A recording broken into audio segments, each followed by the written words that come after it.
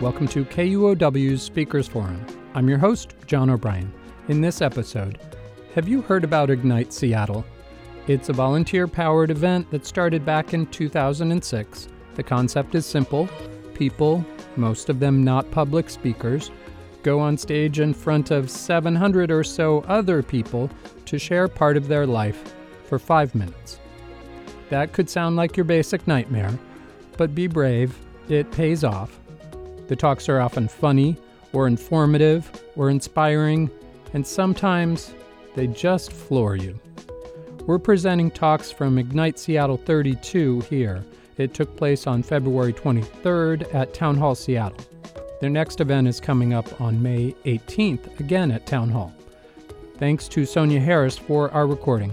Please note, this recording contains unedited language of an adult nature. Here, emcee Scott Berkun launches the program. Good evening.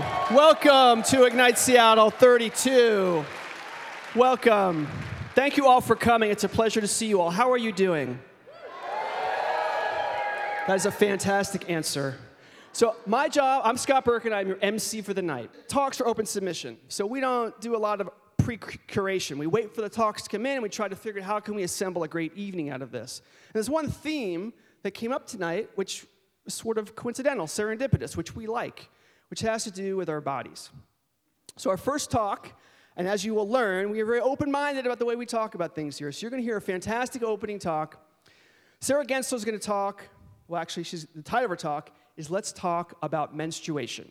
Please, round of applause for Sarah to come up on stage.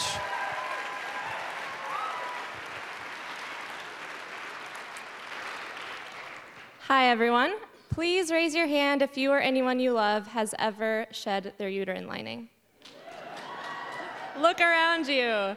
Great. Okay, I'm here to talk to you about why talking about menstruation started having me make good connections with unlikely people, and that started with a menstrual cup. A menstrual cup is a silicone vessel that you put into your vagina, it collects your menstrual fluid, and then you dump it out and you reuse it as an alternative to tampons or pads.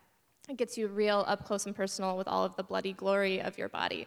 And my friend was adamant that I try to use one. And the way she convinced me was by telling me it is environmentally friendly to use a menstrual cup and also is cost effective, and I am deep in student debt. So I went for it. And it was disgusting. I was totally repulsed. And I couldn't even use it for the first few months because I would try and it would freak me out, and then I'd put it away, and then I would shun it, and then I'd get it out again and start the whole cycle over again. And after a couple months of that, I took a step back and I started to question why that was happening. What's going on in my subconscious that was motivating this visceral reaction to my own biology? Because I can actually objectively look at a period as something cool and something beautiful, and I'm not afraid of blood, so what's my excuse? And if you are having those same kind of questions right now and feeling comfortable with how I'm talking about this, think about how many people around you are raising their hands earlier and maybe start asking yourself those same questions. When I was processing those questions, I started writing about it. And I wrote a personal narrative detailing exactly what I just talked about with my menstrual cup, but also exploring those deeper questions of what's going on here. And I came to these conclusions, these sort of speculative conclusions about ingrained sexism and ideas like that are kind of penetrating my subconscious and motivating these feelings. And then I decided I needed to share that on a wider platform because I felt like if I didn't, I would be directly contradicting the whole idea, which is, why can't we talk about this? Let's please talk about menstruation. And it was really scary sharing that story on social media because I used really raw language like digitally penetrate myself and a confession about using 2 tampons at a time in high school.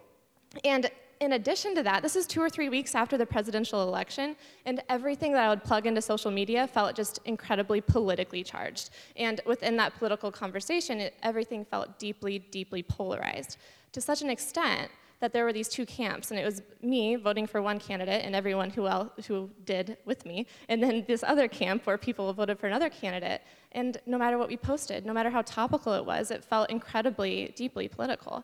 So posting this felt really anxiety-provoking.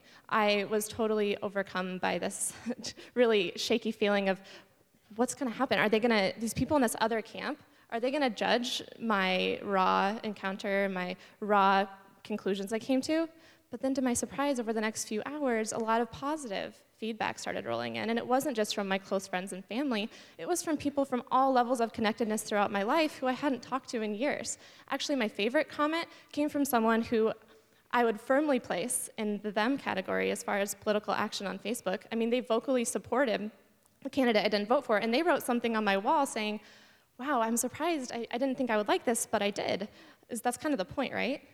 And it wasn't the point, but then it became the point because I realized that I had permission to start talking about this with more people. And I brought it up at networking events with people I hadn't even talked to before. And it went great, surprisingly. And I started a conversation with my dad about feminism and what that means to me, and it was wonderful. And then I started realizing that there was a bigger lesson here, and that's that there is a common human experience, that there's this wealth of human commonalities, that if we can tap it and we can really dig in there, that we can make connections with people that we never thought we could connect with.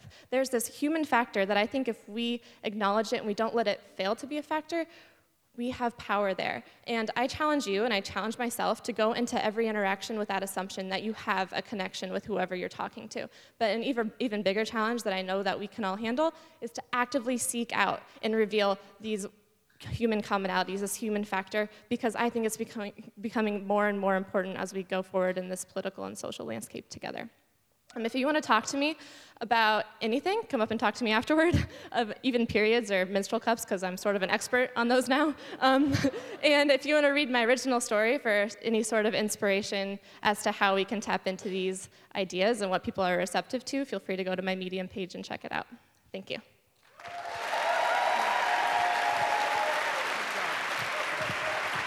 All right, good stuff.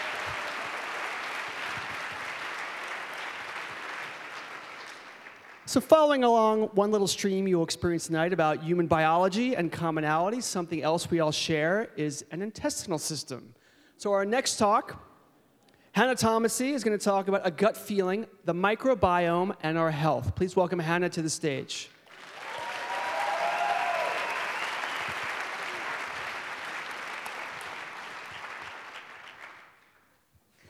Wow.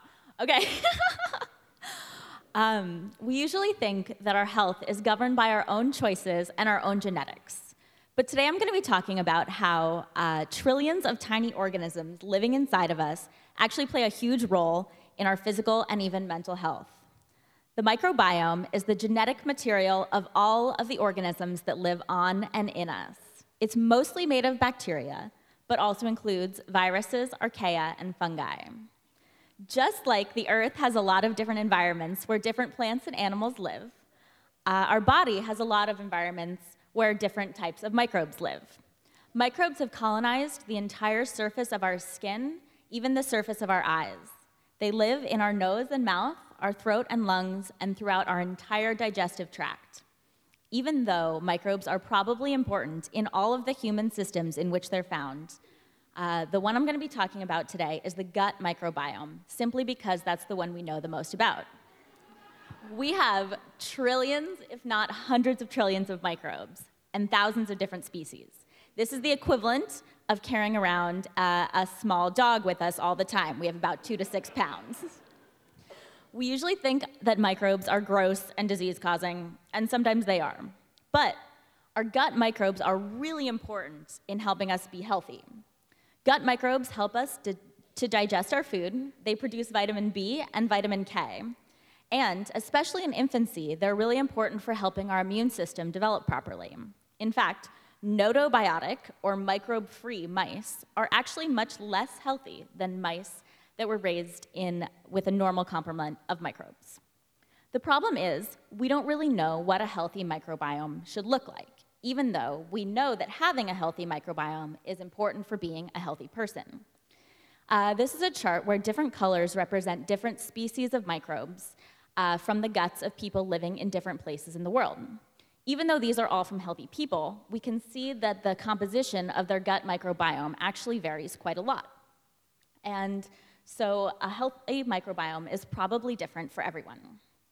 So we do know that a healthy microbiome is diverse and balanced, but sometimes potentially harmful species can take over, producing an imbalance or dysbiosis. There are a lot of disorders associated with dysbiosis, including gut disorders like irritable bowel, but also psychiatric disorders like depression and neurodegenerative diseases like Parkinson's.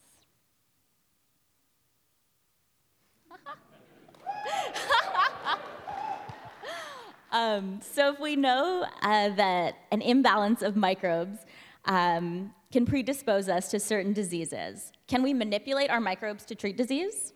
And it's possible. I think we're getting there. The problem is, like I said, we have thousands of different microbes, and we don't really know what they all do. Probably the more we learn about the role of each species of microbes, the more we'll be able to manipulate them to treat or prevent disease. So, you've probably heard that probiotics are good for you, like these women really enjoying their yogurt. And the good news is that some cases, probiotics actually are really helpful. There's good evidence that they're helpful in treating gut disorders like irritable bowel and ulcerative colitis. And although the study of probiotics and mental health is still in its infancy, there's at least one study showing that probiotics can be helpful in treating depression. The problem is, not all probiotics are created equal.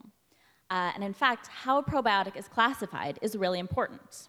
If a probiotic is classified as a drug, it comes under strict FDA regulation and has to be proven safe and effective before it can be sold to you. But if it's a dietary supplement, it just has to be generally accepted as safe and doesn't have to be proven effective at all. So be careful what you're spending your money on. So probably the absolute coolest part of manipulating the microbiome is the story of fecal transplants and C. diff. C. diff is a potentially fatal bacterial infection that actually kills about 15,000 people a year in the United States alone. It's highly resistant to antibiotics. But the super cool thing is that if fecal bacteria is transplanted from a healthy donor into someone with C. diff, it cures them about 90% of the time in cases where antibiotics have already failed. So that's a pretty miraculous life-saving treatment for a lot of people.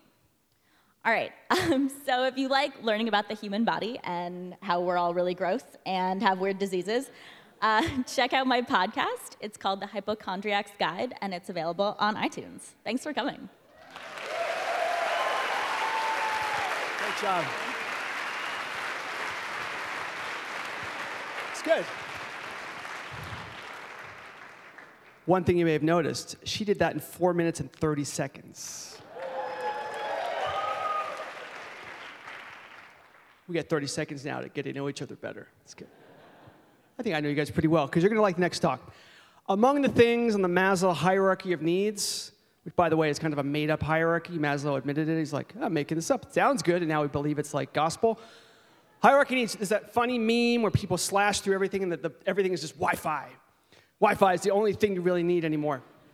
So, in Seattle, that might be true, given how much we obsess about our bandwidth and such. So the next talk is going to help you out with that. Patrick McKenna is going to talk about how to become a Wi-Fi ninja. Please welcome him to the stage. Holy cow, you guys are awesome. You want to do something awesome? Let's do something awesome. Let's imagine that you've invited all of your friends and neighbors over to do movie night on Friday. And you put up your projector, you've gotten the Apple TV out, you've hooked everything up. It's about an hour before everyone shows up, and you get an error message. But this is cool. Everybody knows what we do. What do? We reboot the Apple TV. Doesn't work. Well, there's a superpower that we all have. We know that if we go to our wireless router and we hit the reboot button, that's going to solve all of our problems. But then we fire up our Apple TV again, and we've got the same error message. What if we use one of our computers? Everything seems to be working there, but not on the Apple TV. Maybe we overestimated our technical ability. And people are showing up in about a half hour, and you're realizing that you've made a pretty bad life choice. You don't really like people, you're more of an introvert. And so, what are we going to do? There's a lot of people who are going to show up and be disappointed. Wouldn't it be great if it was easy to troubleshoot your own Wi-Fi? It's super easy. It's actually something that all of you can do. There are 3 concepts that you need to have a handle on, and I'm going to share those with you tonight. So those 3 concepts that you need to understand are your wireless connection, something called Internet Protocol, it's IP, and then something called Domain Name Services, we say DNS. So we say it all together. Connection, IP, DNS. Connection, IP, DNS. Connection, IP, DNS. Connection, IP, DNS. Okay, you got it. What is the connection? That's your wireless strength. You want to be on a strong wireless network, and you want to be on your wireless network. If you're on a weak network, things are going to go bad, and if you're on the wrong network, things are going to go bad. So make sure you're on the right connection.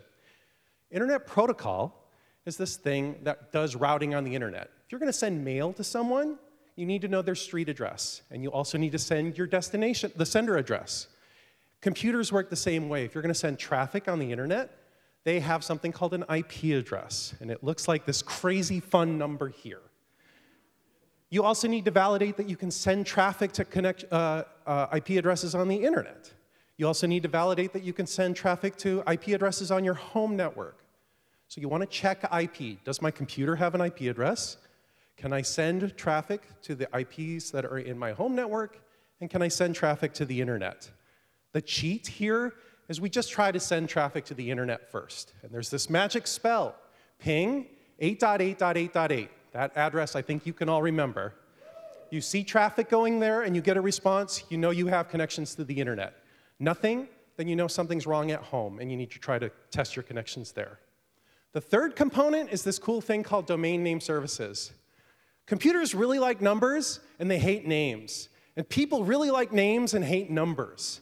And so DNS bridges the gap. It's the thing that takes our google.com or our facebook.com and turns us into one of those cool IP addresses there. If the computer can't access a DNS server, it doesn't know how to do translations. So you would actually be accessing the internet, but then you get these funky error messages that tell you that Google couldn't resolve. Do you want to Google for Google? So DNS is this third component. Every computer is configured to point to a DNS server. And so the way that you can test DNS is this magic spell, NSLOOKUP. And you can pick any domain you like, google.com, facebook.com, whatever. You get IP addresses coming back, you know DNS is working okay. You get nothing, something's wrong with your DNS server. So in our case before, I had my Apple TV pointing at the wrong DNS server. So DNS lookups failed, and then I got that weird iTunes message, even though I was actually connected to the internet.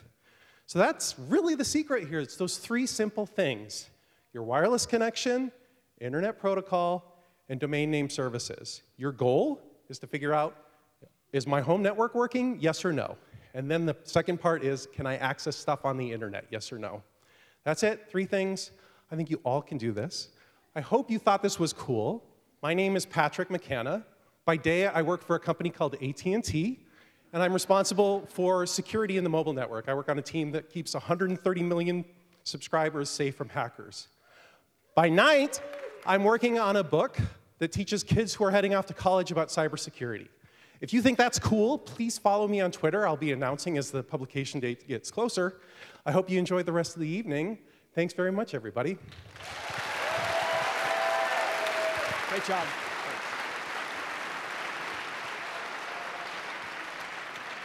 Okay. Whew, all right. As frustrating as things like bad cell service, your Wi-Fi going down can be, it's easy for us, given all the things we have in our lives, all the privileges we have, to lose perspective on what's important. And I think our next talk is going to help reset our perspectives in a bunch of ways. Corinne Johansson is going to talk about Badass 3.0, and I'll let her explain to you what that means. Please welcome her to the stage.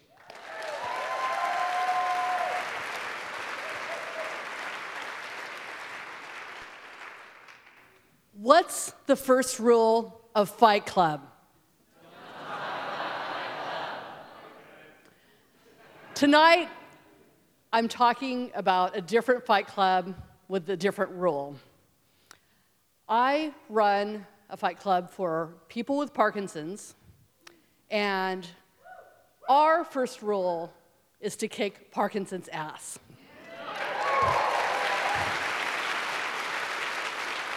My fighters show up every morning to just say no to I can't. And they know that Ali could float like a butterfly and sting like a bee because he had practiced the balance and agility to be able to dance around the ring.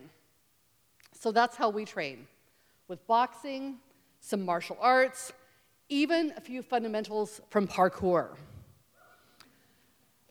So I work with a gym full of people I consider badasses. Tonight, you'll meet 3 of them. Badass number 1 is Fred. Fred has had cerebral palsy his entire life, and then Parkinson's stepped into the fray. Cerebral palsy affects his left side, and Parkinson's his right. But boxing balanced things out for him. He became stronger on the left side and more flexible on the right. Beyond that, by training like a pro fighter, jumping rope, he went from 2 consecutive jumps to 22 in just a few months. How's that for results? Badass number 2, Jeff, has hated and avoided exercise and the gym his entire life. But, and I bet a few of you can relate to that. But when Parkinson's came along and his meds only took him to 90% of what he deemed acceptable, he took up the sweet science. And he discovered that he had life-changing benefits from the program. So he decided a few weeks ago to go to training camp so that he could become my assistant coach and help others.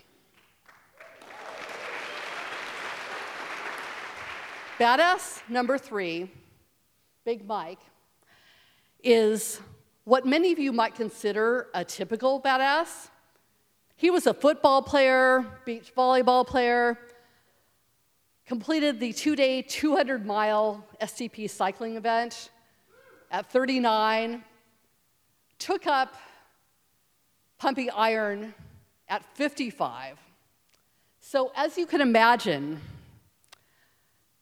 when I'm holding mitts for Mike's hooks and uppercuts, he can practically take my arm off.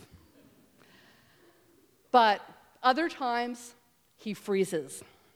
And this is one of the symptoms of Parkinson's that when I went to the World Parkinson's Congress, I expected that the top names in neurology would have the magic answer for Mike and for me as his trainer. But they're still doing research about the whys. What I've been able to do since then, however, is to put together a toolbox of ways to either avoid or recover from those episodes. And so just the other day, we were working on a new routine, and Mike was hitting even harder than usual and not freezing. So I started this fight club because my dad had been hit hard by Parkinson's. But my fighters have reminded me that no matter what obstacle we're facing, we can hit back.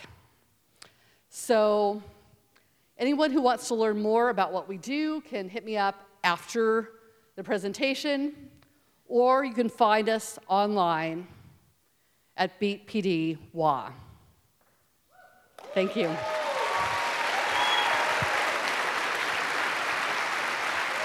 Great job.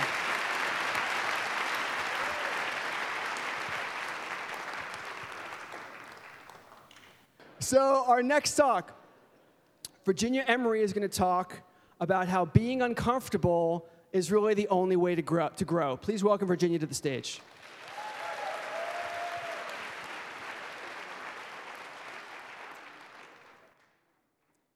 Hi, I'm Virginia, and my life's mission is to feed the planet. My superpower is being uncomfortable. So, here, great start, talking in front of a room full of people. Let's talk about uncomfortable. Uncomfortable is defined as causing or feeling slight pain, a little bit of discomfort, some unease, awkwardness. These are not pleasant things. We spend most of our lives running away from uncomfortable, pursuing comfort. And so I'm hoping today to convince you to turn the other way and embrace uncomfortable. To start us off, think back to your most uncomfortable time. Being a teenager, you all remember the awkwardness of growth spurts and the horrors of high school. But those are all important parts of your development into an adult and the person you are today. Remember back to that awkward feeling when you're asking someone out for the first time. That uncomfortable feeling is an important step to finding true love. Think about the last run you went on. Any runners in the room? Have you ever had to fart when you're running? Usually there's a really cute person behind you, and if you aren't willing to deal with that uncomfortable feeling, you'll never get stronger or faster. So really being uncomfortable is important for personal growth, spiritual, emotional, and physical. So my journey with uncomfortable, it started with one of my first jobs, tree planting. And tree planting sucks. You are dropped off in the middle of nowhere by your dad. You get every day driven out at 7 a.m. to a clear cut, a totally desolate place. You're plopped there with a couple thousand trees, and for 12 hours, you walk this plot of clear cut planting trees. To top it all off, the rhythm with which you plant is perfectly timed to Sir Mix-a-Lot. And I had that stuck in my head for 2 months. Along with that, there was this constant battle against the millions and millions of mosquitoes. So many mosquitoes that you can't keep your mouth open. You end up eating them. But I embrace the Zen philosophy of the Navy SEAL, which is learning to be comfortable with uncomfortable. And that's brought me to incredible places. I can be in the most beautiful jungle, and despite the bugs, really appreciate it. I can pursue my greatest fear of drowning, and go whitewater rafting, and have incredible adventures down the Grand Canyon. And most recently, my willingness to be uncomfortable has allowed me to start my own company.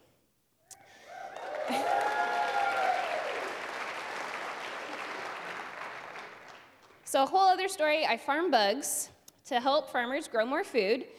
But this journey of being a business owner has a lot of uncomfortable times. Probably the most significant has been having to fire people. This is a really uncomfortable feeling, and it's because there's so much pain and stress and uncertainty on the other side of that equation. Which brings me to what uncomfortable is not. If you are in pain, or you're sad, or you're angry, those feelings overwhelm you, and you can't make decisions properly. Uncomfortable, it's something different. It's unique. It's this knife's edge, this temporary feeling, moving from one comfort to another, a position of great privilege, and it gives you a lot of perspective.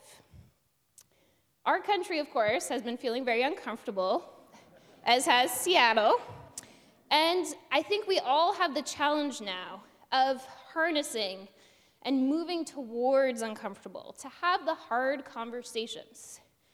The problem is if we don't do this, things that would make us feel uncomfortable become desensitized as we try to make them comfortable. We go through this routine of making something visceral into something normal. This week, the UN declared the first famine since 2011. This should make everyone super uncomfortable. And this picture, I know it's making everyone here uncomfortable, and that's a good thing. Because uncomfortable is the sign that something needs to change, and that change is happening. And at least for me,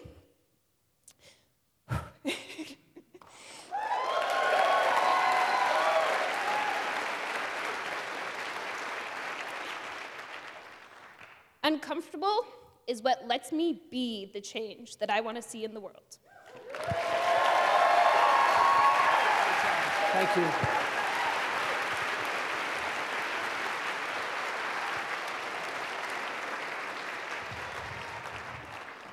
Usually I'm kind of a hard ass about the 5-minute thing, but If you're that authentic on stage, you get another 10 seconds or so. Thank you, Virginia. That was very good. Next up, you're in for a treat.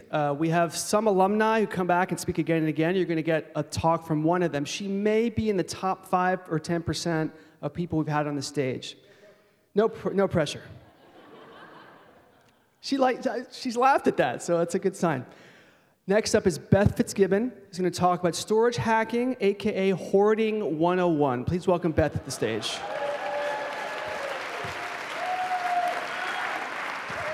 Hi. 5 years ago, I gave a talk about the elegant art of waiting in line so that you could buy shit that everybody else wants to buy. Now I'm back to talk about where to put the shit that you bought. I love George Carlin's thing on stuff. If you haven't heard it, go find it. There is a fine line between hoarding and collecting. It's a very fine line, razor edge. And really what it boils down to isn't how much stuff you have. It's whether or not you have adequate storage for your stuff. Because if you do, then you're just a functional hoarder, which is totally okay. Except for when you move from a really large house to a smaller house, which was my situation. So what I realized is the first rule of storage hacking is you've got internal and outternal, new word, storage. Outer storage is display things. Outer storage is where you get to kind of make a statement about yourself through your stuff. Art, when you think about it, hanging on the wall is just a place to store your art. So think of things that are out as being stored. Inner storage is when you put things behind doors. These are things that maybe are about your personality that you don't want people to see. Or they're the practical things that you just need to put somewhere. So when you're gonna start doing some storage hacking, you make a list. What's my inner stuff? For me, it's things like batteries and toiletries. What's my outer stuff? Absolutely my Chewbacca collection. That's going out, front and center. So, best phrase that George Carlin said, a house is just a pile of stuff with a roof on it. And that is true for my case. So we moved into this new house. We lost about 600 square foot of storage. And so I had to get creative. So here's your first hack. Walls are just closets without shelves or doors. So this wall on the left, kind of an awkward space, we put shelves on it, and we've got a whole passel of other statues that we can rotate in. Small rooms are just big closets. Get clever. I loved how the staging of our new house, it was this nice little office. I'm like, screw that, it's a library. And I've got Legos in there and toys. Furniture, some furniture is just really storage in disguise. So like cool shelves, we have a bench with a drawer where we can put stuff, and even the lamp had a couple little shelves because I have a shit ton of art, trust me. If there is a space, there is a piece of furniture to go in there. I discovered this. This was insane. So we have this little tiny space above our toilet. We have this little space under the sink. I found shelving. It's amazing. So hobby, storage furniture, it's kind of a thing now. This gaming table is crazy. So the lid lifts up, and if I'm not done playing, we could put the game in, put the lid back down. There's little drawers that attach to the table. It's crazy. All right, let's talk about inner storage. Rethink the square. This closet actually has 4 different quadrants. We've got the hats and coats on one side. I've got tubs of art on the other side. And then what you can't see is on the other side really long things because the shelf didn't go all the way out. Wheels are everything. If you have weird closets, like this one's really narrow but long, we can roll one thing out to get to the other one. So, and we have wheels on our ladder. Call the professionals. This is my craft closet. I actually have another picture of this one because I love this closet. So this was the Container Store over in Bellevue. It was what's your space? What do you need? They came in and installed it. It was amazing. Ban the bar. We hung a bar in this closet because, to hang stuff. And then I realized we're wasting all this space where we could put stuff. And so right? So shelves for our DVDs and our games. Grab and go. So I had to show another picture of my craft closet. Like, I really love this thing. But on the right is our game closet, where, yes, I have labeled everything by the number of players, and they are in order from 1 to 8. As I was researching storage, I came across some amazing storage solutions and got very envious. The Lego storage is actually a Seattle guy. Look him up. It's amazing what he's done. This is just ridiculous. Like, let's just sit here for a minute. First of all, those purses could buy my home. The gaming one, he had tabs alphabetizing his games. So get clever, put your stuff out there, find a good home for it, and thank you. Thank you.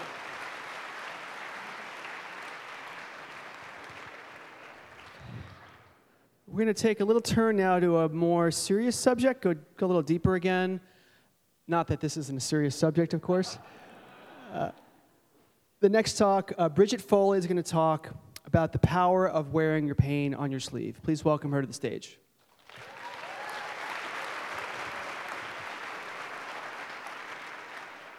So there are 2 ways to live a life free of grief. The first is to never love anything. No person, no pet, no television show, nothing. The second is to go ahead and love things, but to die before everything you care about.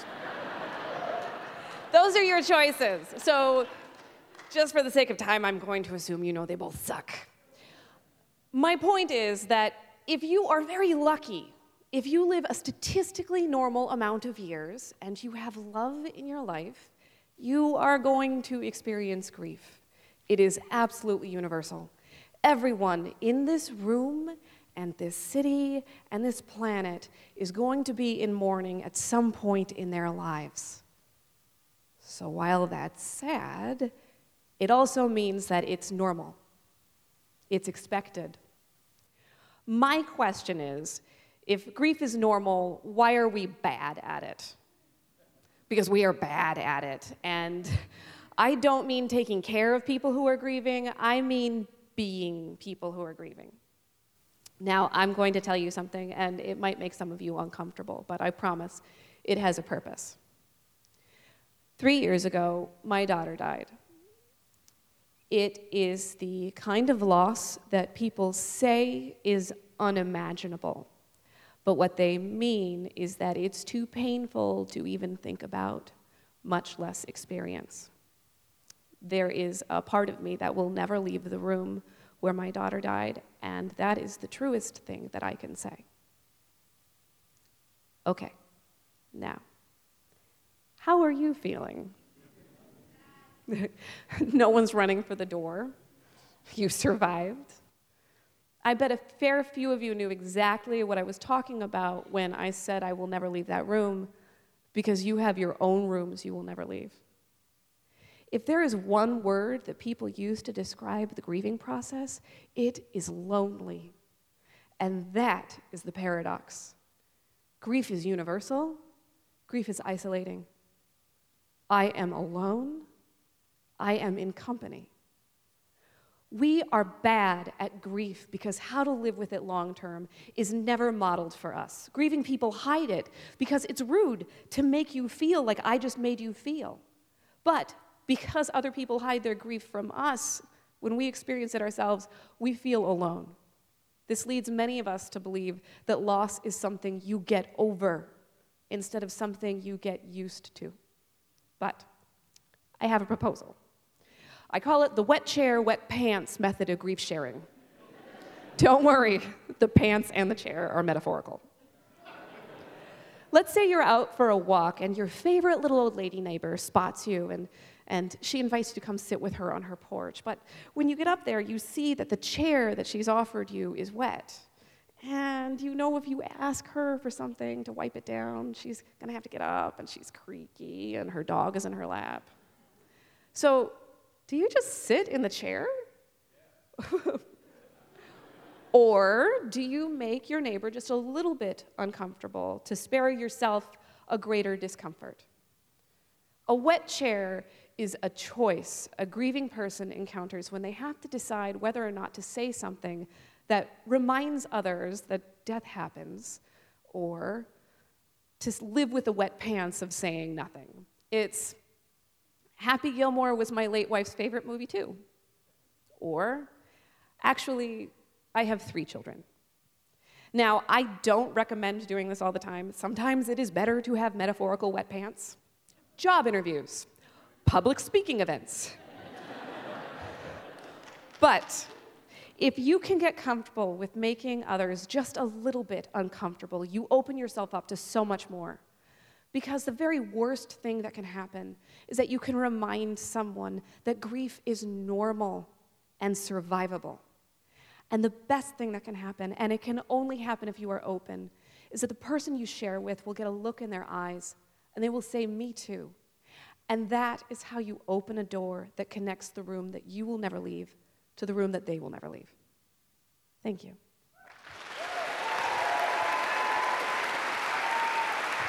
Thank you. It's good stuff.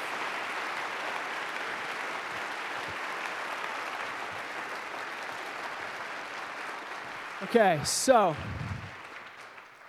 this is our last talk for the first half. This talk, we have so much in our society and American culture about people who succeed, and we lionize them and romanticize them. We often use words like genius and prodigy, and we call people that there's some luck, that there's some magical thing that happened that distances their talents from ordinary people. And our next talk is going to dispel some of those myths and rumors. Stephanie Lukash is going to talk about how to win a national award. Please welcome her to the stage.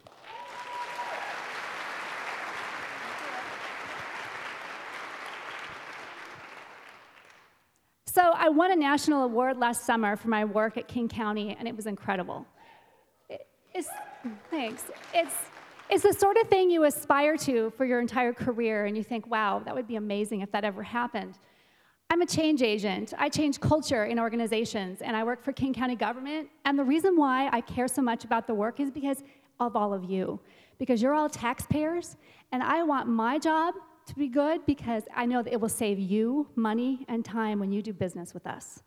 So I'm a public servant, and I'm very proud of that work I do. Thank you. But I realized in that it was about finding your power and finding the advice I would give to my 22-year-old self if I was to go back in time. And it's not luck. It's about finding your passion and diving in. I've been surprised by the number of people who've said, oh, you're so lucky to have that job, or you're so lucky to win that award, or to work part-time. And I tell them all the time, it's not luck at all. It's years of hard work and perseverance and determination. And I'm the person who says yes to challenging assignments. If there's a controversial project that on the team no one wants to take, I say yes. And you know why? Because it stretches me. And I think that's really important. One of my mantras is make yourself indispensable. And that's a piece of advice I give to everyone I mentor. Make yourself indispensable. Think about what you can do to learn, grow, always be stretching, always be learning. And I think that will take you a long way toward finding your own personal power. And for me, my experience has never been that opportunity knocks. I've always knocked for opportunity. And it's really important to know that. If you're going to find your power, you need to get that straight. You have to knock for opportunity and persist. Don't take no for an answer. If there's a place that you want to work, go for it. Continue, persevere, ask. Don't take no for an answer. It's really important. In my career, I've done this a number of times, and my most recent job change 2 years ago, I left a job I loved. I had a team that was like family, and we were all really close, and I took an opportunity that was 2 years with no guarantees, and I had to prove myself, and you know what? I took it and have never looked back. And I think for me, one of the big things in my life, and I think many of us need to learn this, is how to shine. Step into the light. Learn how to be who you really are, and don't let anyone hold you back. And I think a big part of it, too, is learning how to accept credit. When someone says, hey, great job, what you say is simply thank you. What you don't say is, oh, it was nothing, or oh, it was a team effort, when it really wasn't. If you've done really important work, take credit. It's absolutely important. And you have to apply for the award. It's not like the National Association of Counties said, oh, I think Stephanie Lukash up in King County is doing really great work. Let's give her an award. No, I had to tell our story. I had to work really hard in the application, and it's uncomfortable. It's like when we interview for jobs, and some of us find that uncomfortable, like tooting your own horn and talking about how great you are. But it's important to get comfortable being uncomfortable, because if you don't, you're not going to find your power. And I guarantee you'll have critics, guaranteed. And what you have to do is realize, I'm going to keep my power. I'm not going to let my critics take my power from me. And just accept that they're there. It's a challenge, but you can deal with it. And it's really important to do that. And I think for me, one of the big things in my life I think I've done really well is always be in a place of gratitude. Be appreciative of the people around me, the love I have in my life, the good things, especially when things are going difficult or challenging. If you're in a place of gratitude, it takes you a really long way. And I also really think it's important to have a strong work-life balance. I work part-time, like I mentioned, and that's not a small thing. It's a very conscious decision, and it took years of working full-time to get to this place, but I think life is short. And it's really important to take advantage of opportunities and to live fully and to live right now. And one of my big mantras in life is not have regrets. No regrets. So it's really important to remember that life is short. And I think something else that people often don't do, but I think is really important, is to thank the people who helped you along the way. When I found out about the National Award, when the National Association of Counties contacted me, I told my boss, and then I told my husband and my best friend, and then I made 2 phone calls to 2 of my mentors who are both retired now, who were critical in my development and who helped me along the way, because I'm very conscious of the fact that I'm on their shoulders and the next generation's on my shoulders, and that's why it's important to mentor those who are coming after us. And finally, I would say, stay humble, but stay hungry. I want all of you to be 90 years old and learning something new, right? Learning how to play chess for the first time, right? Learning some new hobby. Because if you're always hungry, that's how you find your power. You find your passion, you keep working toward it, you're always curious. And who knows, maybe you'll receive a national award too. Thanks. Thank you. Okay, that was excellent. For our second half, you may have noticed there are things on stage other than the speaker at the moment. What is this for? Well, you're going to find out in a minute.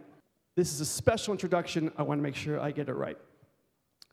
Next up, B. Calvez, the Grand Poobah, assisted by Christina Castellano, a.k.a. Queen Poopachina, is going to talk about Holy Shit, a New Way to Go. Please welcome them to the stage.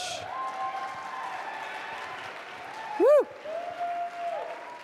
Can you say, holy shit? Holy shit! I am here to transform the way you think about shit. And I will not be deterred.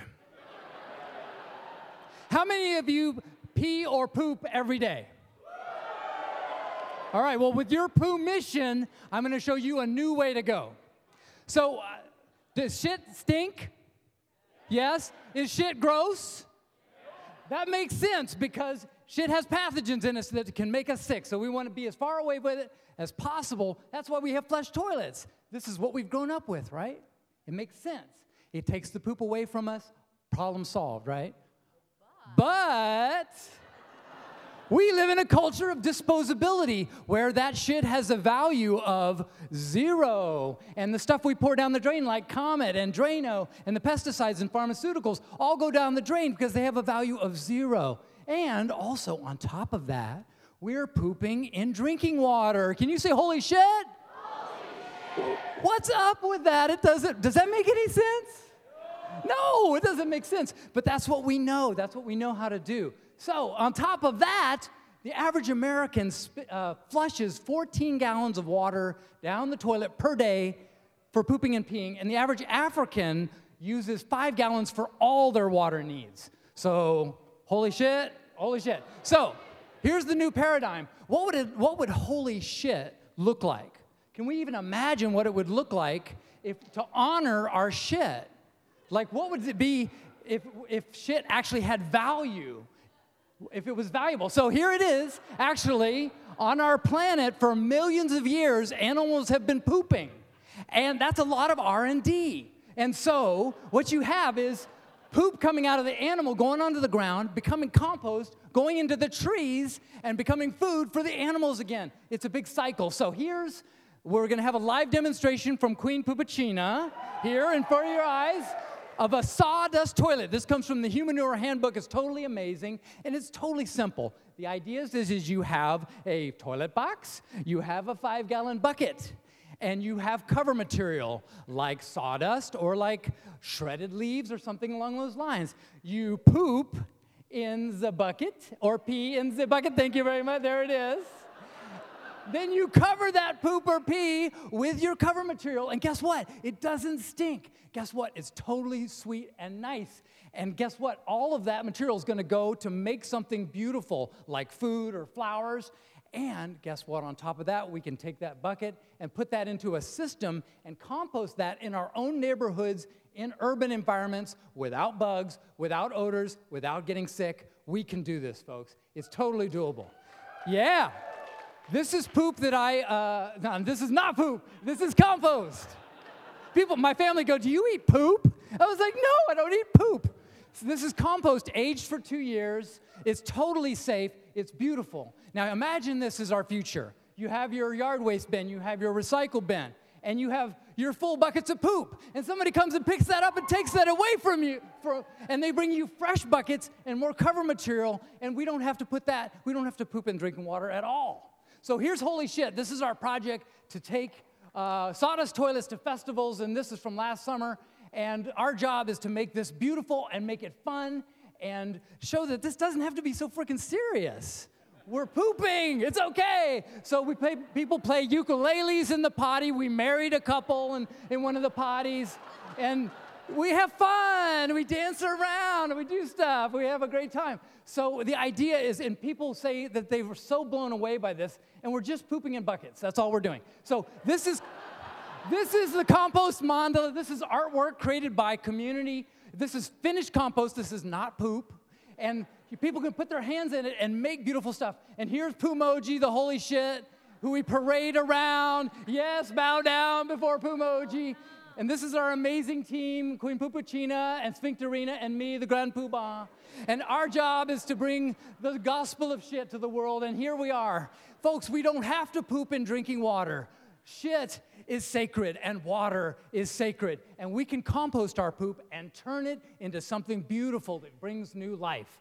So, can you say holy shit for me? Holy shit! Oh, it's so good. It's so good. And one last thing. It's time for us to take responsibility for our shit. We can do this.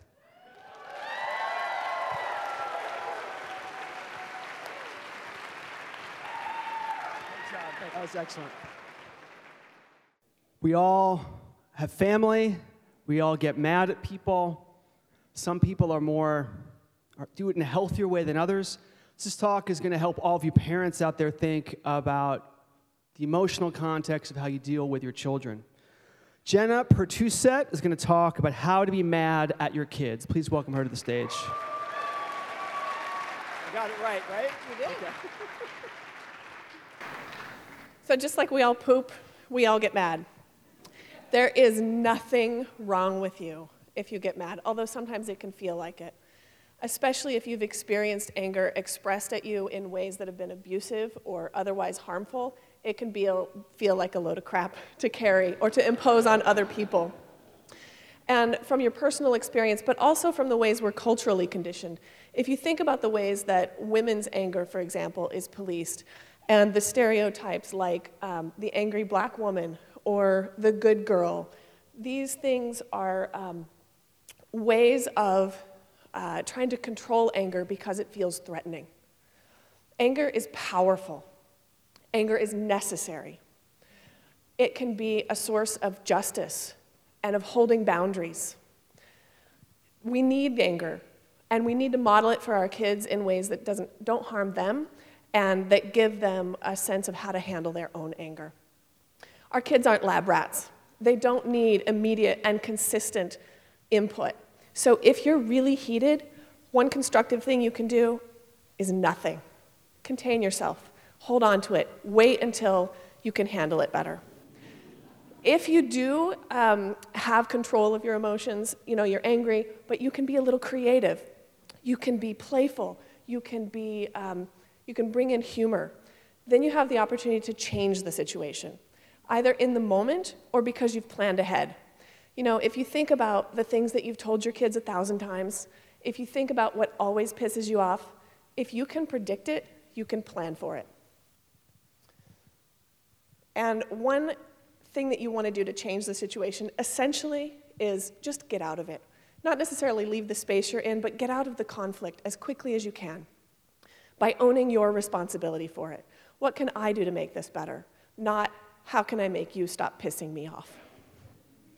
So if we are looking for other constructive ways of handling our anger, we can complain about it. Not by biting our kids' heads off, but by finding those places that we can vent and we can move our bodies through our experiences of anger in the ways that we're already moved to. Maybe we need to scream. Maybe we need to punch a punching bag. We find the ways that we can complain or vent anger that are constructive and not hurtful for our kids. One way may be by finding the people who can hear you, the friends who can hear you say, I hate my kid. And they're not going to judge you. They're not going to try to fix you. They're just going to witness you. Now, they'll have compassion for you, but they're not going to collude with you. They're not going to agree, yeah, you're right, your kid is an asshole. When you find those people, when you find the people who can hold those emotions with you, who can help you find your softer emotions, those people are gifts in your life. Those are the people who can help you reach that ultimate constructive expression of anger, which is moving through it into sadness. That sadness, when we can cry about what disappoints us, when we can feel the ways that our expectations haven't been met, when we look at our own failings or the ways that we wish our kids were different, then we have the possibility of being changed by the things we can't change. And that's the ultimate transformation that moving through anger into sadness allows for us. So if you want to constructively handle anger, you can contain yourself, you can change the situation, you can complain about it, or you can cry. So those are all ways that we become the parents who can handle anger in ways that are useful and constructive. So my work is, as a parent coach, I rely on the work of Dr. Gordon Neufeld, who is focused on helping parents understand their kids. My work is helping parents understand ourselves so we can better serve our kids. If you want the notes from this talk and other resources about handling anger, especially for parents, you can text MAD to 444-999. My name is Jenna Pertuset. It looks like Jenny. It sounds like Jenna. And I'm also a mom. And I came to this work because I needed to help my daughter handle her anger, and to do that, I had to handle my own. Thank you. Is your daughter here? Can I make her stand up and get a round of applause? Yeah. Okay. What's her name? Meg. Meg. I believe that her daughter's actually here. Meg, where are you? Meg, can you stand up? Round of applause for Meg and her mom here.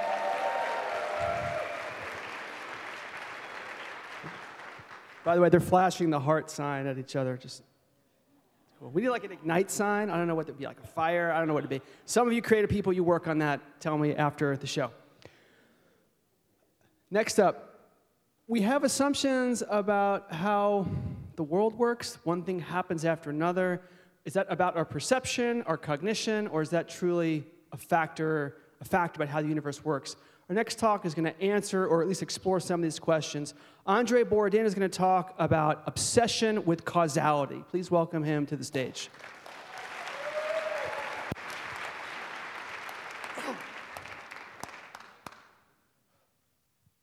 Hello, everybody. Thank you for having me here.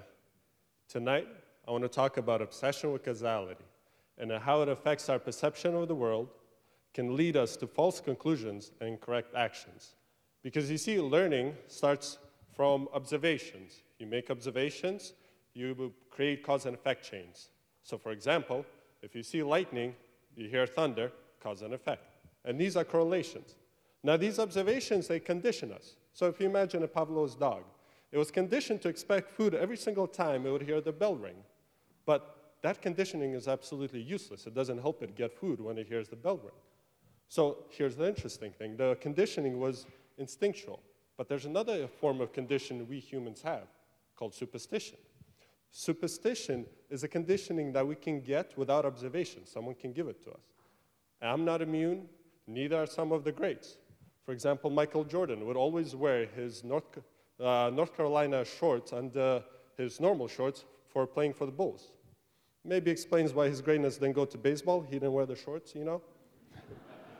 Or greatest man of science, Albert Einstein, would have a horseshoe up on the wall, and he obviously didn't believe in it, but he was very well aware of the fact that you don't have to believe in it for it to bring you luck. So I implied that superstition is limited to reasoning.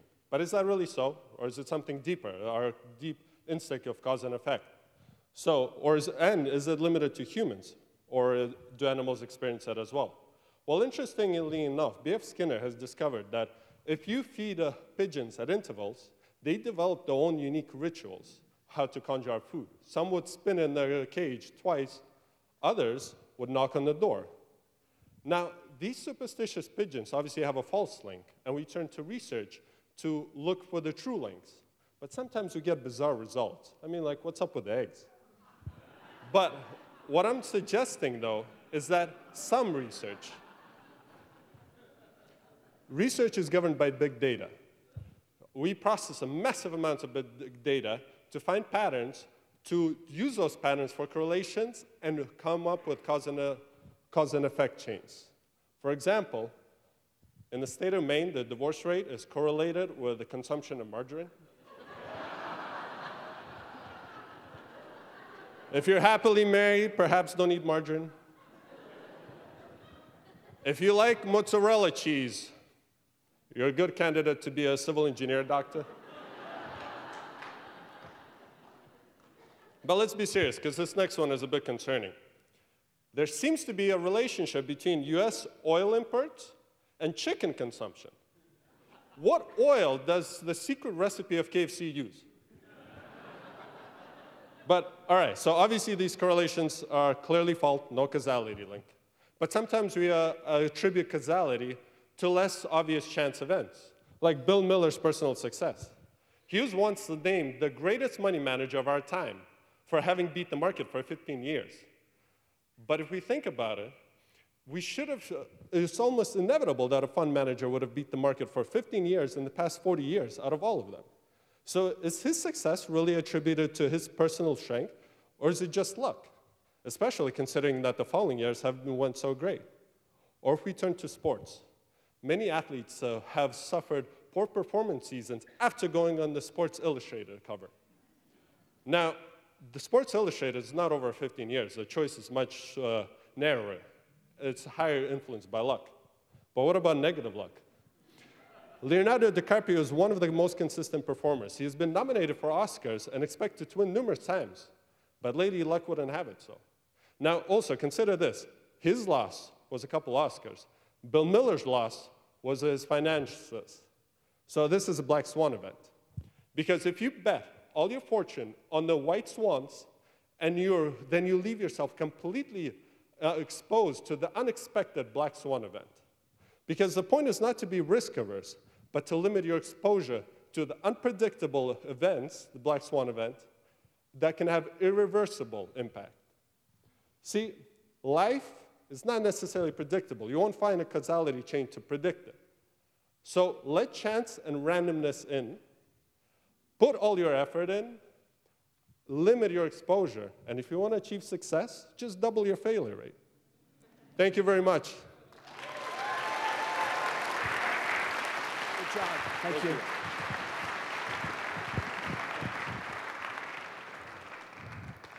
So next up, Stephanie Carrillo is going to talk about why it takes a village. Please welcome Stephanie to the stage.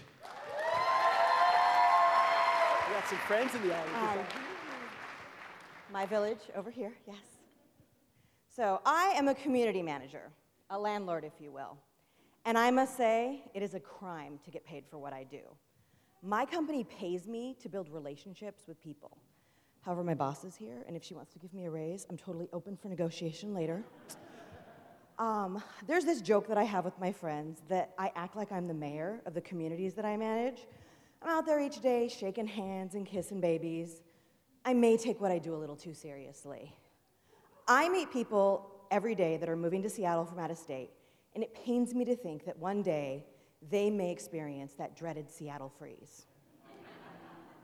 Many of you know what I'm referring to, but for those of you who don't, let me enlighten you. The gist of it is, have a nice day somewhere else. Don't get me wrong, everyone here is very kind, but at the same time, everyone here is also very busy. Luxury apartment isn't going to pay for itself, you know. So I did a little research, and I found that only 20% of Americans can say they know their neighbors by name, and far fewer interact with them on a daily basis. Remember growing up when your best friend lived down the street? So as we're preparing for this talk, I was talking with one of my residents, and he gave me this amazing metaphor that I will now reference. Thank you, Aaron. I know you'll be watching this later. He compared people to books, and usually we only see what's on the cover. If we're lucky, we'll get to read what's inside. He asked me, why does building community matter? Like, why would it matter to other people? Most people have that what's in it for me attitude. And he's right, most people do have that attitude, what's in it for me. I've come to realize not everyone else is like me. They may just need a little help getting there. So why is it important? Because strong social interactions, they make people happier. It's science. We can't and shouldn't argue with science. We're not talking alternative facts here. This is real shit. So, you know, they say it takes a village to raise a child. How about it takes a village just to get through life? There's no reason that we should go at this alone. You need to find a strong support group around you to help you get through it. So, I met one of my best friends at a community barbecue that my daughter and I crashed. Had we not gone to that barbecue that day and just started talking to that lady sitting there by herself, I would have missed out on this. My daughter, who was all of 9 years old, built community that day. Now, don't get me wrong. I don't want you to think it's all rainbows and unicorns for me every day. It's not. There are days where I build community so hard that all I want to do is just crawl into bed and not look anyone in the eye on the way home. That is where this guy comes in. My superhero fiance. We kind of inspire each other when it comes to this subject. When the day kicks my ass and I don't want to look any in the eye, he will grab the reins. When we moved into our apartment building, he decided to join the basketball league. They asked, and he said yes. He has made such a strong foundation of friendships with the other people in this league. He didn't start it, but he said yes when he was invited. I would like to introduce you to Mr. Brown. This is our puppy. You can follow him on Instagram later. Yes. So we know so many people in our neighborhood because of our dog. You know, he helps us build community. I mean, he does it for cookies, but that doesn't make it any less important. So I've recently discovered what book club is. Apparently, you don't even have to read a book to do book club. It's really just a covert way to drink wine together. I am so down for that. So whenever I get people together, I try to think of creative and engaging ways to make people happy.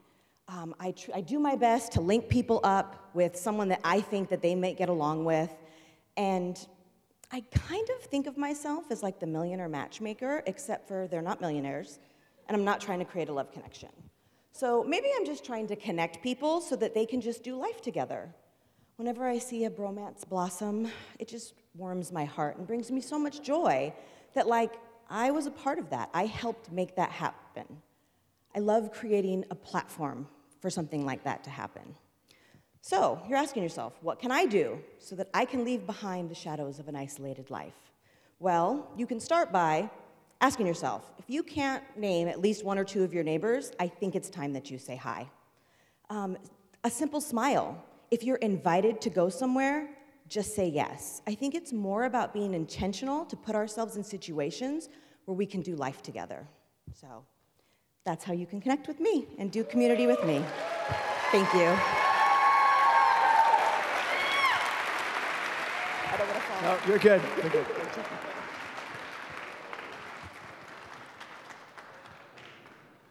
There are lots of different ways to think about communities and to think about worlds, and we're going to hear a talk that's going to challenge us to think about the worlds that we create for our children.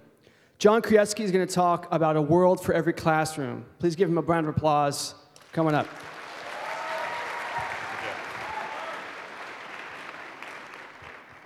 So who here has played this game? This is the Oregon Trail, and this game is brutal. The first thing you do in this game is you put in the names of your family members, your friends, and it spends the rest of the time killing them off with horrible diseases and accidents. And this is a game for kids. Like, why would you do this, right? And the creators knew that there's something really powerful about that, putting people in that experience, giving them that gift of being in this world.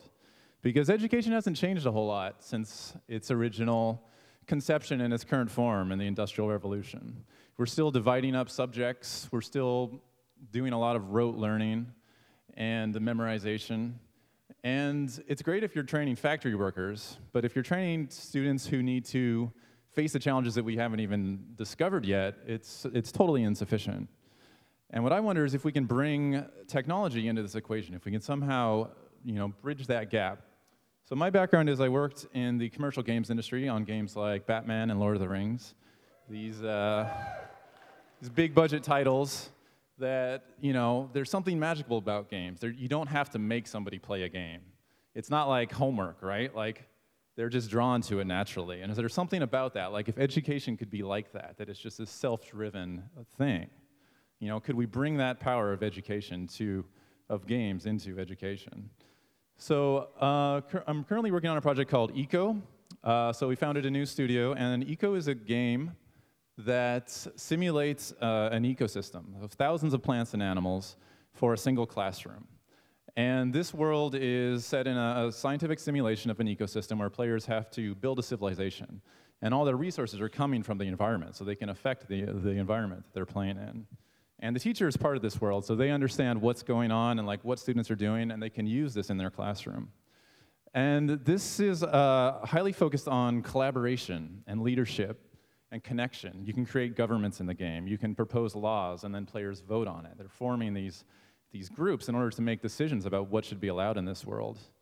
Because the problems that we're facing today are not just scientific, they're not just knowledge problems, they're social problems.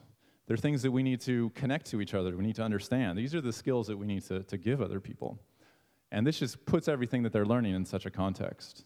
Because it's a fragile world. The world of eco can die. It can be polluted, you can chop down all the trees, your species can go extinct, you can kill off your food supply. So it really lives or dies based on the students' decisions. There's these stakes. What they're learning in class is immediately applicable in this social context. They're playing with their friends, this world's important to them, and that just gives so much more value to what you're learning in school. It gives you the why that education so often struggles to provide. Because there's no bad guys in this game. The only enemies are other players and trying to decide the right way forward. And even though you have the same shared goal, people have different biases, different ways of approaching it. And the weapon you wield in this game is data. So you're able to look at the simulation. You're able to see what's happening in this world, what's happening to the population rates, what are players doing, what pollution rates are happening, and use that to argue your point. So you're basing it in these facts of this world, and that is how you succeed in the game. So we tried this out in some classrooms, and one classroom we had, first period comes in. First thing they do, chop down pretty much every tree, and they build these awesome houses out of them. And then second period comes into the same world, they're sharing it, no trees anywhere. So they chop down the houses of first period, build their own houses. And just that conflict, that you have the same goal in this game, but your individual needs and biases.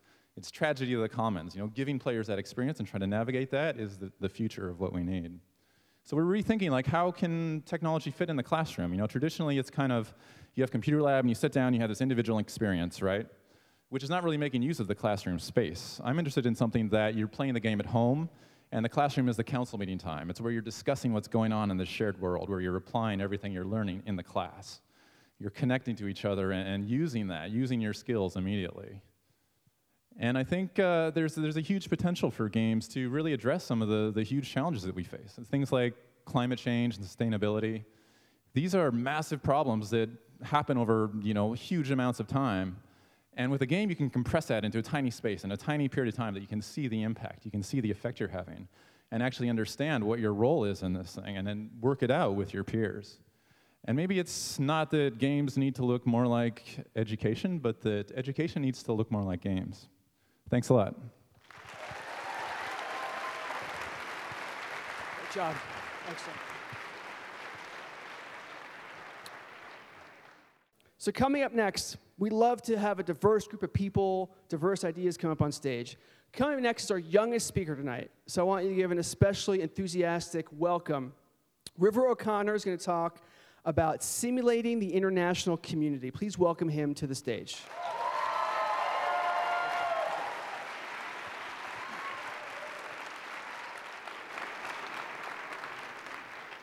When I was in middle school, I got in trouble for writing out the Nazi hierarchy on a whiteboard.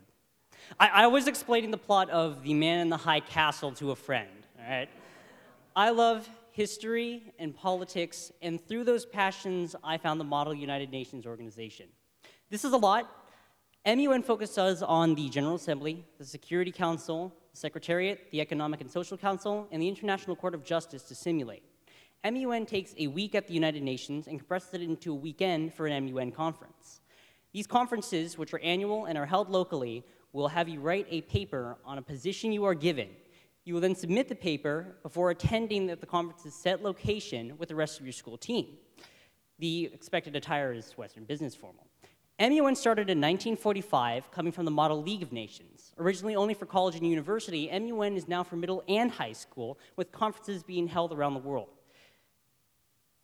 But this won't help. This will help. This shows all those hundreds of conferences being held for hundreds and occasionally thousands of attendees. MUN is truly a global event that brings students from around the world together to discuss serious issues, and I find that really inspiring about MUN. Now, conference debate varies, but it will usually consist of opening, caucuses, a discussion among the whole group to debate details and write resolutions, attempting to vote on those resolutions, and then closing debate. A crisis committee is in a war or humanitarian emergency that will operate after opening in continuous caucus, where delegates can write directives, which are little actions which they and any conspirator can submit to navigate debate. More on crisis committees later.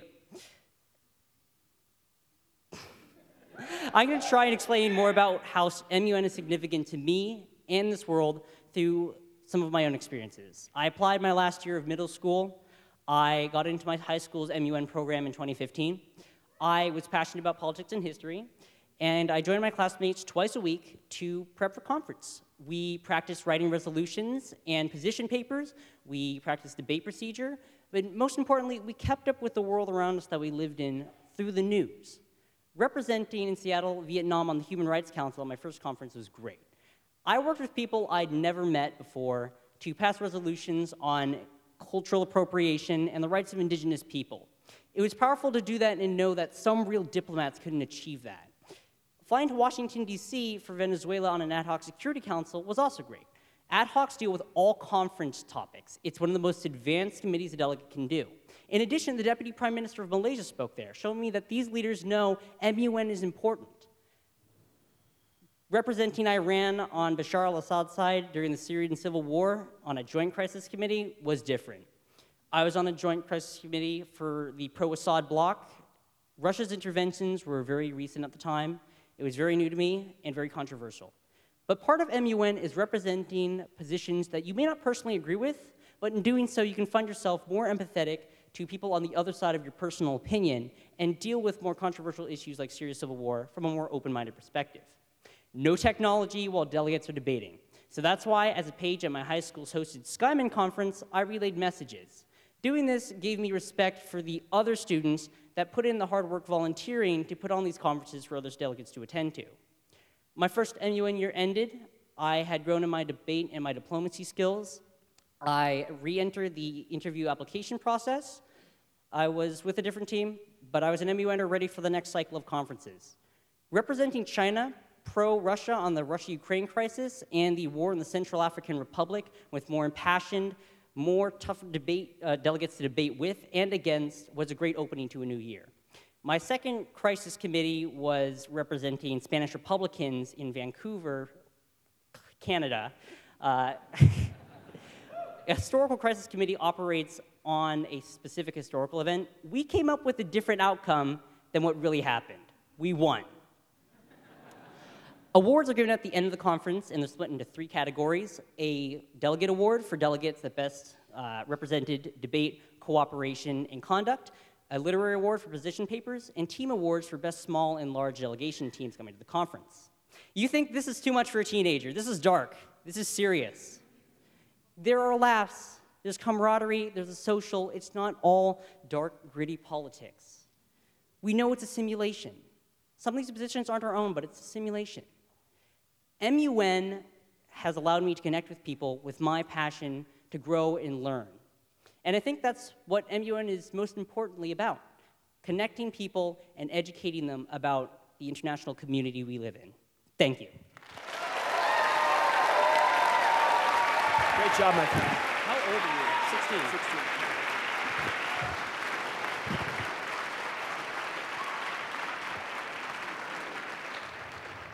So if you're feeling depressed about the state of things and the future of things, that young gentleman is 16 years old. I just did that. So,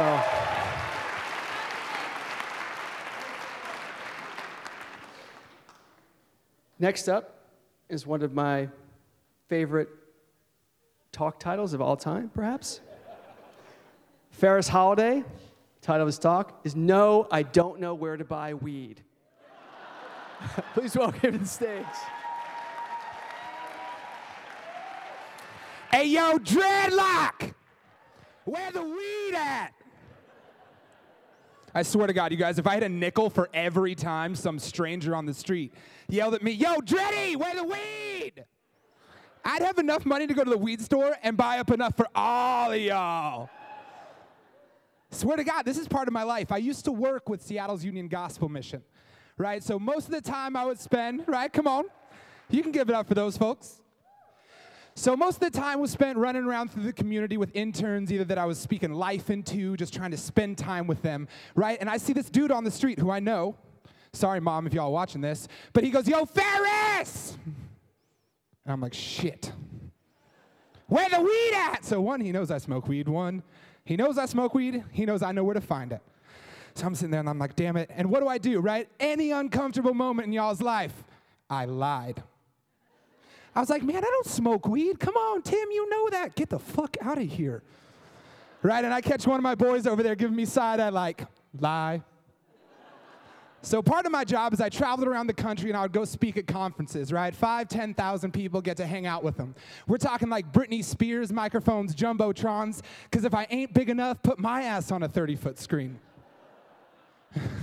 One time I was out in Richmond, Virginia, and I was hanging out at a conference there, met a bunch of folks, and they come up to me, and we're talking about the work that our communities are doing inside of the gospel community, outside of the gospel community with our houseless and our homeless friends, working with our friends who are women transitioned away from sex trafficking, like the shit people should talk about, am I right? So we get to the end of the conversation, I look at homie, and I'm like, yo, dude, this is great, let's go get a drink, and he goes, we Christian, we don't drink. And I was like, this guy's gonna lose his goddamn mind when I go smoke a cigarette in a second. So here I am, right? 3,000 miles from home, talking about the gospel community, talking about the gospel movement, and I unfortunately invited somebody into my life to look at me and say, you don't look like a Christian. You look like you know where to get weed. I was like, hell yeah, I do. I got the app on my phone. So 2 things, right? 2 points I'm going to go ahead and steal home here real quick. We have an Ignite Seattle superstar in the house. His name's Brian Zug right over here. He gave a talk, literally, this man had to give a talk titled, How to Be a Christian Without Being a Dick, because somebody had to do it.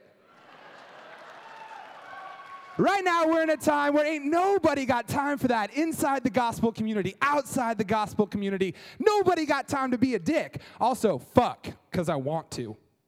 I'm not one of those Christians that's going to sit up here and talk about hellfire, brimstone. The political community is doing that enough. And by the way, from the mouth of a Libyan, that's another talk. Second point I got for y'all tonight is I fully believe that the gospel community is part of an inclusive community, not an exclusive community. We are a community of people who are not building up walls no matter who the fuck thinks somebody's gonna pay for it. We're opening the door and saying, homie, same side, same city, same love. R.I.P. Sonics, right? They were, for most of you guys who aren't from here, which is also not me, they were a baseball team that we lost. Now, there's a story in the gospel narrative of Jesus. We have this man named Jesus, and we have this Samaritan woman that they see on the street, right? At the time, they're totally racially divided. People where Jesus was from don't talk to people like this Samaritan woman. In the gospel narrative, we see Jesus going first and being like, yo, fuck racial division. I don't care where you're from. I care where you're at. Whatever labels of shame, insecurities, disappointments that people feel, we see this gospel narrative character, Jesus, being like, I ain't a dick. Yo, I actually wait until the day that I get to run into my homie Tim again, right? Hey, yo, dreadlock guy. And be like, yo, homie, hashtag. Right around the corner. They got some good deals right about now. Thank you guys so much. Have a good night.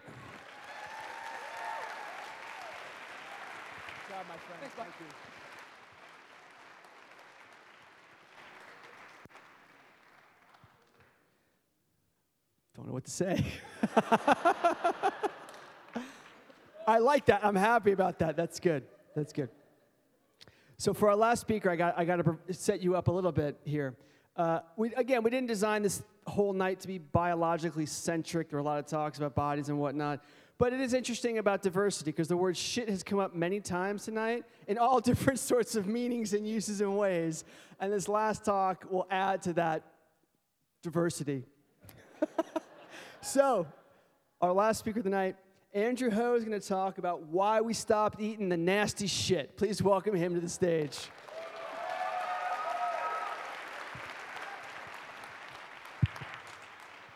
So why and when did Americans stop eating the nasty shit? And how do certain food items become known by most Americans as nasty? Food that's eaten throughout the world, such as pig uterus, and pig ears, and chicken feet, and ram testicles.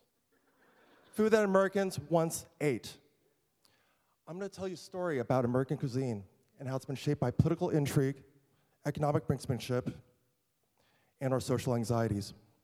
And I hope this story will inspire you to try more of the nasty shit. Let's start with the colonial period. So white people moved to the New World, and at first they're starving. They're so fucking hungry, they're willing to eat anything, including each other. 18th century, trade routes are established within the British Empire, so now people have options. And Americans, especially in the North, are favoring British Old World cuisine over indigenous ingredients. So they're importing like rum from the British Caribbean or tea from Britain. Well, the Brits started taxing the rum and the tea, and they soon learned that when you fuck with people's alcohol and caffeine supply, there's going to be a revolution. Revolutionaries, of course, they boycotted British goods, and instead of rum, they started drinking whiskey, and instead of tea, they started drinking coffee, which is why you drink coffee. Independence achieved, so now the U.S. can trade outside of the British Empire, so American cooks have greater access to wider range of ingredients. The U.S. is also expanding westward, so they need more white people. I mean white people to populate newly conquered lands. And there's so much land that they're bringing in white people they don't really like Irish Catholics and Italians and Slavs and Eastern European Jews. And they're bringing with them all sorts of culinary traditions and ingredients from the New World. So by the 1924, Americans are eating all sorts of nasty shit, weird shit, redneck food, European peasant food, and soul food. It's all there. That's what Americans are eating. And the American diet reflects the diverse population and its vast lands. 1924 also marks, in an effort to whiten or to assimilate the undesirable whites, the end of liberal immigration policies. and the beginning of the modern kitchen. So refrigeration considerably reduces prestige items such as beef, so that Americans are trading in horse meat, liver, and gizzards for hamburgers and steak. It's also when the American government started getting involved in telling Americans what to eat, how to cook, and what not to eat. So that by 1980, Americans are trying to eat like the Jetsons would. They're eating tang and white bread and margarine and made with shit that I cannot pronounce, okay? And, and the American palate has been narrowed so much so that they can't enjoy anything much more than hamburgers and pizza and hot dogs. American cuisine had become a disaster. The Japanese, not Julia Child, saved American cuisine. In the 1980s, the Japanese are on a roll, right? So they come to America to do business, and they bring their chefs with them. And the Americans eating with them are trying food they never had before, like chicken gizzards and beef tongue and, oh my God, raw fish, which was a big fucking deal back then, right? Nobody ate raw fish. You were told to never eat raw fish, and then they were doing it. And for some, that was an exhilarating experience. Emboldened by trying nasty shit, a new type of foodie emerged. And trying nasty shit became a legitimate hobby that was now fueled by the Food Network, okay? Where chefs were introducing Americans to all sorts of weird, new ingredients from across the nation, around the world, and from the past. And now Americans have developed a new palate, and they're eating new foods like never before. And the new American chef wants to show the world that there's more to American food than just McDonald's and KFC. The point is, eating well has less to do with what we eat and more to do with how we explore what's possible to eat. And perhaps the best way to build a vibrant and spirited cuisine is to expand and challenge rather than accept and limit our palates and imagination. Thank you very much, and if you want to know more about us, go to foodyapp.com, foodyapp.com. There's the original article. Thank you.